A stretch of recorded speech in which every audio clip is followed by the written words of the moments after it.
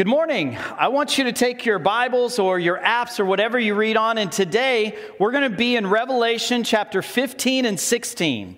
So Revelation 15 and 16.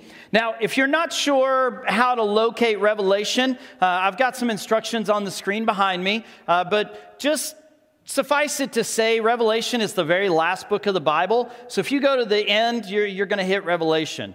But we are also in the Bible app, so if you want to follow along with us, if you've got that downloaded on your device, you can pull that up and follow the instructions. You do need to, when you pull up that, you find us there, you do have to locate us on the map. For some reason, we're not in the list there. I'm still trying to figure out why that's happening. But anyways, you can locate us there on the Bible app by going to the app and finding the pin for this location. So, if you've ever been to my house, you know that I have a state-of-the-art alarm system, security system. This system is mobile. It alerts me when anybody is walking by the house or approaching the house, especially if there is a cat or a dog involved. My alarm system goes off. And so I can tell you when someone's coming to the house, probably a couple of minutes, 5 minutes before they ever approach the door. That my system alerts me when their car pulls up. I know when packages are coming. I know when somebody's walking by. I know when the stray cat in my neighborhood walks by my house. I mentioned it's mobile. It's 85 pounds, covered in hair. Now you're getting it. Now you're getting it. So many years ago, I think it's 7 years ago now, we went to the shelter and took a dog named Pax. We didn't give him that name. He already had it. But big dog. At the time, he was about 65 pounds. He stands about this tall. And we've got other dogs too, but this one's my loud one. And reason being, he went in and out of the shelter most of his early life. I mentioned when we got him, he was about 65 pounds. And in the first month, he gained 20 pounds just at our house because he hadn't been getting the nutrition and the food because he was living in a shelter. And so this dog is our family, but it wasn't always that way. It took a long time for him to warm up to me. He loved Jana and Knox, my wife and my son. He loved them right out the gate. But it took about a month for him to get used to me, where he was comfortable with me. And who knows why that is. But if you come to my house and Pax is inside the house, you know, some of you have been to my house, you know that he's going to bark at you and he's going to back away and he's going to be aggressive until he gets some kind of indication that he can trust you. And those indications usually are like me or Jana will walk you over to Pax and calm him down, or you just hang around long enough and he gets used to you. But the fact of the matter is he's not very trusting. Somebody walks by the house, he's going to go off. Somebody walks in my house that doesn't belong to the family, he's going to go off. If you've ever been over there, we have a dog run off to the side of our house, and there's a window on that dog run that looks into our front room, the room you walk into when you come into my house. And if you walk in, he's outside, he's going to be looking through that window, barking at you, even if I'm shaking your hand or giving you a hug. He doesn't care. He still won't trust you, because it takes a while to earn his trust. Today's passage, we're going to kind of look at the ways that we place trust in things that we really shouldn't be. You see, we too many times are too trusting of things that God tells us to avoid. And Revelation 15 and 16 are going to kind of pull some ideas that we've been studying. It's going to pull that together, and we're going to look at what Revelation says we should be trusting. So take your Bibles, turn to Revelation 15.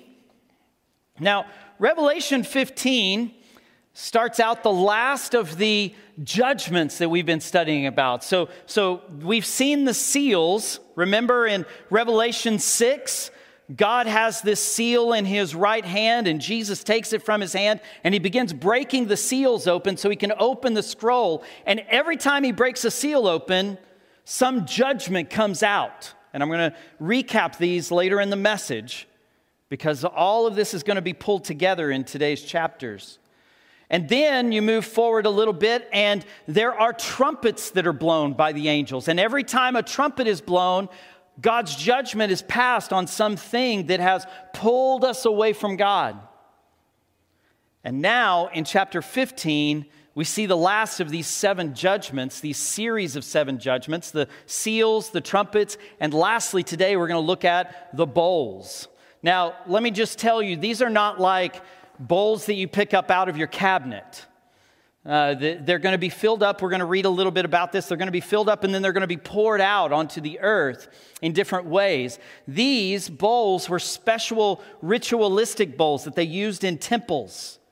In the temple of God, they had bowls that they used to burn incense and to contain oil and things like that. And so these are specialized bowls. They're ritualistic bowls. So look with me in chapter 15, starting in verse 1. It says, "Then I saw another sign in heaven, great and amazing, 7 angels with 7 plagues, which are the last. For with them the wrath of God is finished." So basically what's going to happen in chapter 15 is these are introduced, and then we find out that they sing this song. All the people in heaven, all the creatures in heaven, they sing this song about God's glory. So look with me in verse 3. "And they sing the song of Moses, the servant of God, and the song of the Lamb, saying, 'Great and amazing are your deeds, O Lord God the Almighty. Just and true are your ways, O King of the nations. Who will not fear, O Lord, and glorify your name? For you alone are holy. All nations will come and worship you, for your righteous acts have been revealed." So they sing this praise song to God, and we find out that in the pouring out of these 7 bowls, the very end of this is the very end of Revelation. Now, we're going to recap some of what takes place as we finish up Revelation. But what happens here with the 7 bowls is it takes us all the way to the very end of what happens with Revelation. And then the remaining chapters up to that is going to recap some of the things that we've seen here in chapters 15 and 16. But I want you to notice something here. And this is going to be a continuous theme for the next couple of weeks as we wrap up this study in the book of Revelation. Who wins? God. But I said that wrong. It's not who wins, but who has won. Because God's already won the victory, hasn't he? The moment Jesus rose out of that grave, defeating sin, defeating Satan, defeating death, he won. And the end of Revelation is just him finishing up the victory. And so that's where we're going with the book of Revelation, is we're going to see the very end of the judgments that God pours out on those things that pull us away from him. And he is going to finally say, okay, now I'm going to finish my victory. Because when Jesus rose from the grave, he declared victory. He defeated Satan, but he gave Satan a little leeway. Remember a couple weeks ago, I mentioned that Satan now is like a chained lion. He's running around trying to take down anybody he can, but he is chained. He's already been defeated. And he's a sore loser. And so he's trying to take down as many of God's creations as he possibly can before God's final victory ends him altogether. And so that's what we're seeing here in chapter 15. God won. God wins. Now, that leads me to today's big idea. I like to have a big idea, a main thing that I want you to go home with. And the big idea today is simply this: trust God. Trust God. Now, you may be saying to yourself, wait, wasn't that the big idea like 4 weeks ago? Yeah, it was. because I want you to please hear me clearly on this. The book of Revelation is not designed to give us a timetable about how the end is going to take place. It gives us some clues on that, but it's left very mysterious for a purpose, for a reason. We're not supposed to be able to figure out all the details. So why did God give us revelation? He gave us revelation so that we could trust Him, and in that trust, we could have hope. You see, things in the world are going to get pretty nasty. So let's look at chapter 16 to see what I'm talking about. Look with me in verse 1. And we're going to walk through most of 16 this morning, so keep your Bibles open here. But chapter 16, starting in verse 1, it says this: Then I heard a loud voice from the temple telling the 7 angels, remember there's 7 angels that John sees, and they've got 7 plagues, telling the 7 angels, go and pour out on the earth the 7 bowls of the wrath of God. So keep in mind, remember, these are 7 angels. They're standing in God's heavenly temple, and they've got 7 bowls of plague, of judgment in their hands. And now God says, okay, now pour your bowls out. Look with me in verse 2. So the first angel went and poured out his bowl on the earth, and harmful and painful sores came up upon the people who bore the mark of the beast and worshiped its image. So remember, those who do not follow God are bearing some kind of mark, whether that's a physical, literal mark, or whether it's just the spiritual mark of obeying and worshiping something other than God. Revelation's not completely clear about that. But when it comes down to the end times, there are only 2 sides to this. You will bear the mark of the followers of Christ that we saw in chapters 7 and 8, or you will bear the mark of the beast that follows Satan. And there will be no in between. There will be no neutral ground. You'll worship one or the other. And it'll be a time of difficulty for those who worship Jesus. But the fact of the matter remains that the bowl is being poured out on the earth, and those who are struggling through this plague are those that don't follow Jesus. So let's look at verse 3. The second angel poured out his bowl onto the sea, and it became like the blood of a corpse, and every living thing died that was in the sea. Okay, so now this next angel has poured his bowl into the sea. Look with me in verse 4. The third angel poured his bowl into the rivers and the springs of water, and they became blood. And I heard the angel in charge of the waters say, just are you, O Holy One, who is and who was, for you brought these judgments. For they have shed the blood of the saints and prophets, and you have given them blood to drink. It is what they deserve. Now, where have we heard blood turned into water? If you go back into the book of Exodus, chapters like 7 through 12, 7 through 13, we see the plagues of Egypt. And one of the plagues of Egypt is that the Nile rivers turned to blood. Keep that in mind. We're coming back to that idea. Look with me now in verse 8. The fourth angel poured out his bowl on the sun, and it was allowed to scorch the people with fire. Now, we should be able, as Arizonans, this should be particularly relevant, right? We're practically living the fourth plague. So this won't be a big deal to us as Arizonans, right? No, I'm kidding. But in reality, something happens, and the sun's intensity is greatened. It's intensified. It's made larger and greater. Now look with me in verse 12. The sixth angel poured out his bowl on the great river Euphrates, and its water was dried up to prepare the way for the kings from the east. Now, I want you to notice something here. Euphrates is a river that is mentioned often throughout the Old Testament. It was a river that separated Babylon from the rest of the western part all the way to Israel. Euphrates was one of the most mentioned rivers in the Old Testament. It was a great river. The Babylonian Empire used it as a dividing line. And so the Euphrates River is going to be dried up, but the purpose of it drying up is so that the armies of the nations can travel towards the nation of Israel.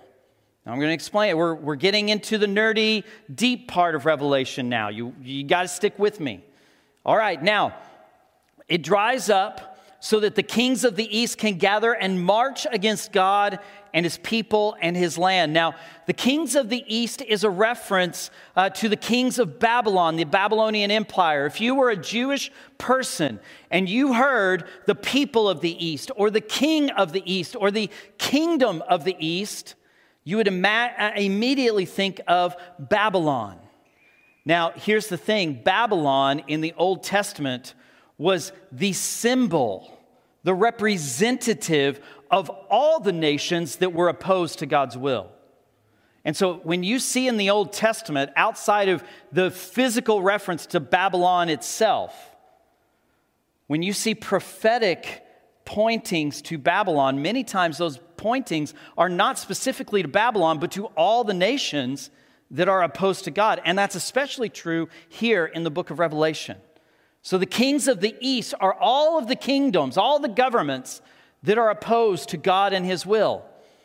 Now, here's the thing, the hard part for us. According to the way this was written, if you don't know, Revelation was written in Greek. And it's used as a special type of literature called apocalyptic literature. We talked about that on the first message of this series. The way this is written, it indicates that all nations will be opposed to God. We're not talking about a few nations in the Middle East.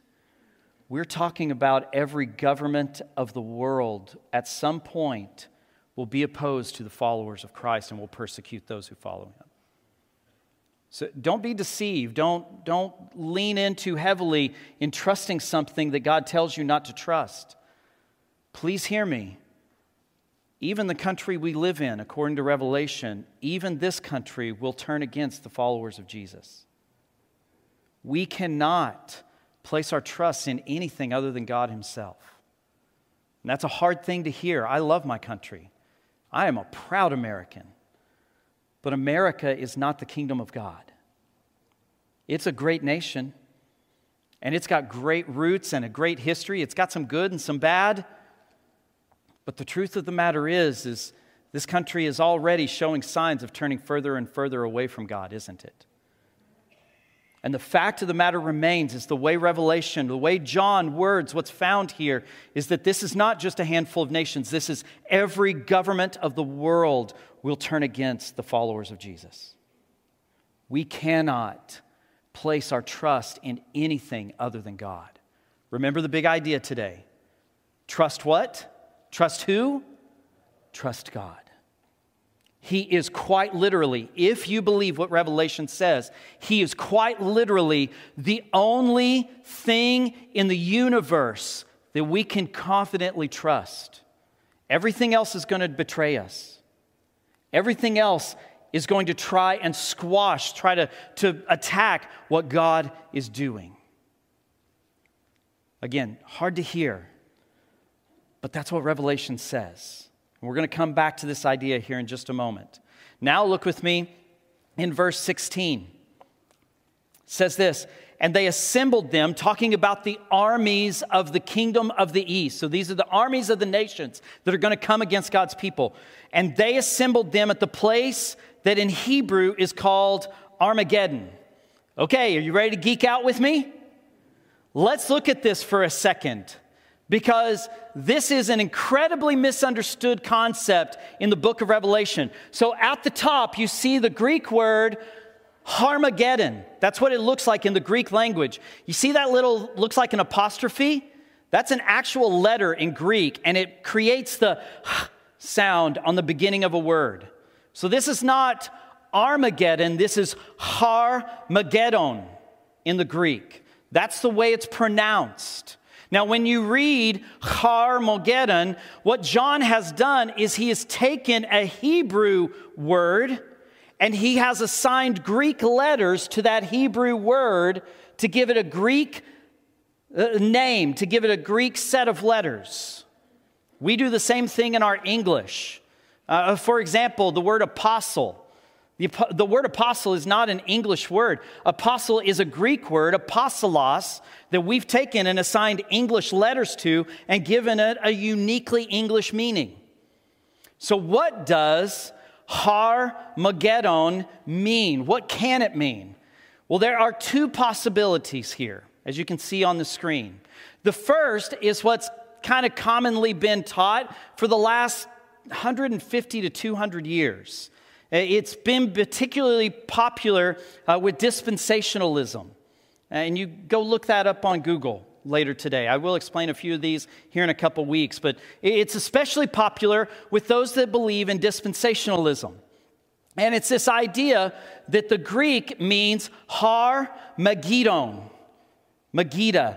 Now, Har is the word in Hebrew for mountain. So it's Mount Megiddo is what it could be. That's the first possibility. Megiddo is a physical place in the nation of Israel. If you've ever been to Israel, in northern Israel, just north of Samaria, there is a massive plain called Megiddo. I've been there.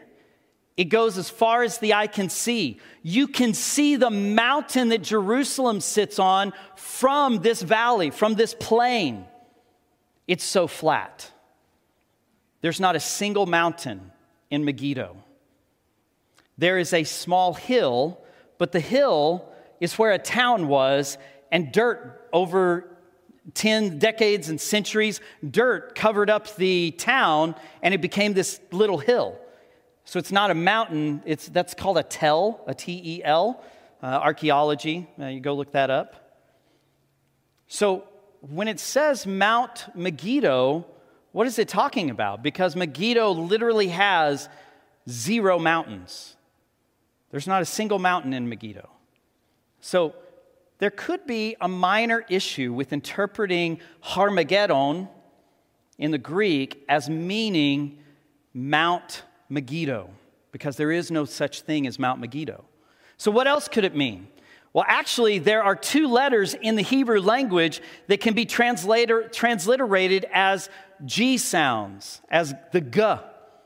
So Hebrew is what's called a guttural language, where in English we don't do this at all, but it sounds like they're hacking something up from the back of their throat. Ha-Megiddo. Even their G, they have 2 distinct G sounds, and one is the G, and one is the Kh. That comes from the back of the throat. Like, it makes my voice sore just trying to say it. But they're used to it. That's the way their language is designed. So there are 2 G's. So if you use the other letter, G, instead of the first one that we used in this first example, you end up with the mountain of assembly. Well, guess what the mountain of assembly is? Mount Zion. The mountain that Jerusalem sits on, where the temple is located. So let me give you an example where we see this. If you look in Isaiah chapter 14, verses 12 through 15, this is a passage that is used very often for Satan's fall from glory, his fall from heaven. And it says this: "How you are fallen from heaven, O day star, the son of the dawn. How you are cut down to the ground, you who laid the nations low. You said in your heart, I will ascend to heaven above the stars of God. I will set my throne on high. I will sit on" what? The Mount of Assembly. Whoever this passage is talking about is literally saying, I will sit on the throne in the temple. Well, who sits on the throne in the temple? The throne in the temple is the mercy seat of the Ark of the Covenant. And in the Old Testament, the mercy seat was where God sat when the high priest would come in and sprinkle the blood to forgive the sins of all the people. So whoever this is in Isaiah 14 is saying, I'm going to sit on God's own throne on the Mount of Assembly, on Mount Zion. And it continues on, in the far reaches of the north, I will ascend above the heights of the clouds. I will make myself like the Most High. But You have been brought down to Sheol. Sheol is the word for the place of the dead, to the far reaches of the pit. The pit. We heard about that just a few weeks ago here in Revelation. What comes out of the pit? The red dragon, Satan himself. So there are two possibilities here for what Armageddon means. Correction, Harmageddon. It is either the Mount of Megiddo or it is the Mount of Assembly. And the Mount of Assembly, if there was a mountain in Megiddo, you could refer to it, but the Mount of Assembly is Mount Zion, where the city of Jerusalem and the temple sit. So I'm not saying, I want just to throw out both possibilities. I lean towards the second possibility, because if Satan and his forces are going to attack the stronghold of God, where's the stronghold of God? It's Jerusalem, because that's where the temple's located. That's where the worship of God on this physical earth is centralized. Here's my encouragement, and I've been saying this through this entire series.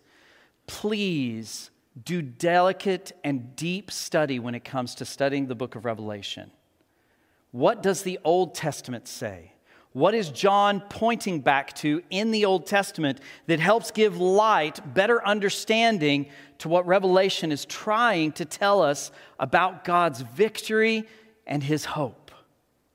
So, there are two possibilities. You can do your study and figure out which one you lean toward. You can be completely unconvinced by what I've thrown out here. That stuff doesn't matter. What matters is that you go back to the big idea today, which is trust God. Because the kings of the east are going to bring their armies against whatever mount is being referred to here as Harmageddon. But look with me in verse 17. So we've done 6 bowls have been poured out. Let's see what it says here. And the 7th angel poured out his bowl into the air. And a loud voice came out of the temple from the throne saying, "It is done." God wins. God is victorious. You can look at try and figure out all of the nuances and the details, but the key to the book of Revelation is here in verse 17. A voice came from the temple, from the throne, saying, "It is done." Trust God. God wins in the end. God is the one who is the victorious king, and we as his followers are his victorious children, adopted by the king himself. And if you're here and you've never thought about this Jesus thing, or maybe you've never placed your belief and your trust, you've never committed your life to Jesus, but you're sitting here going, I kind of see some of this in the world around me right now. I kind of see how the world's going in a different trajectory, and maybe there's something to this Jesus thing. If that's you, if you want to know more about what it looks like to follow Jesus, to believe in him, to commit your life to him, let me just briefly say this. Jesus loves you so much that as the Son of God, he left a perfect existence where he was worshiped by the angels so that he could come here and live a cruddy life, dealing with heat. If you've never been to Israel, you leave Jerusalem, it's like this beautiful mountain, there are trees and everything. You leave that area and it turns into desolate desert. It's hot, it's miserable. Jesus experienced all of the junk that we experience as people. He was tempted in every single way that you could be tempted, and he did not sin once. He lived a perfect, sinless life. And here's why that's important. He had to live a perfect, sinless life so that he could be worthy to die for your sins. You see, your sins have condemned you. We're all sinners. Every single person ever born except Jesus is condemned in their sin. We are slaves to our sin. And if we remain shackled to sin, if we remain in that slavery, then ultimately our eternity will be in eternal punishment with our sin. But Jesus came because he loves you so much that he came and he lived a perfect sinless life and died on a cross, shedding his life so that you and I could be forgiven of our sins. And if we would believe in him, he will correct all of that slavery to sin. He will set us free from that. He will fix our brokenness because of our sin. And instead of eternal punishment, he will give us eternal life. And you can have that. And if you want to know more, if you're not convinced, I would love to answer any questions you have about that. I'll take you to coffee, lunch, I'll do a phone call, whatever it looks like. I would love to sit with you and talk with you about what it looks like and what all this means. If you're ready to make a decision, we're going to have a closing song. We'll have a time where you can come to the altar, and I'm going to ask one of our elders, Alan, to come and be available to you. He'd love to talk to you about what it looks like to follow Jesus. I'll be in the back. I'll be in the foyer. You come talk to me. But here's the thing. If you are not a follower of Jesus and you've got questions, don't leave here without some kind of connection point to get those questions answered. If you're ready to make a decision for Jesus, come talk to one of us and let us walk you through what a journey with Jesus looks like. But don't leave here without doing something. Because God wins and we can trust him. So, let me wrap all this together because I told you I would bring the idea of the seals and the trumpets and now the bowls. I want to bring that all together for just a moment because the bowls are the last of these judgments. And I want you to understand what's happening here.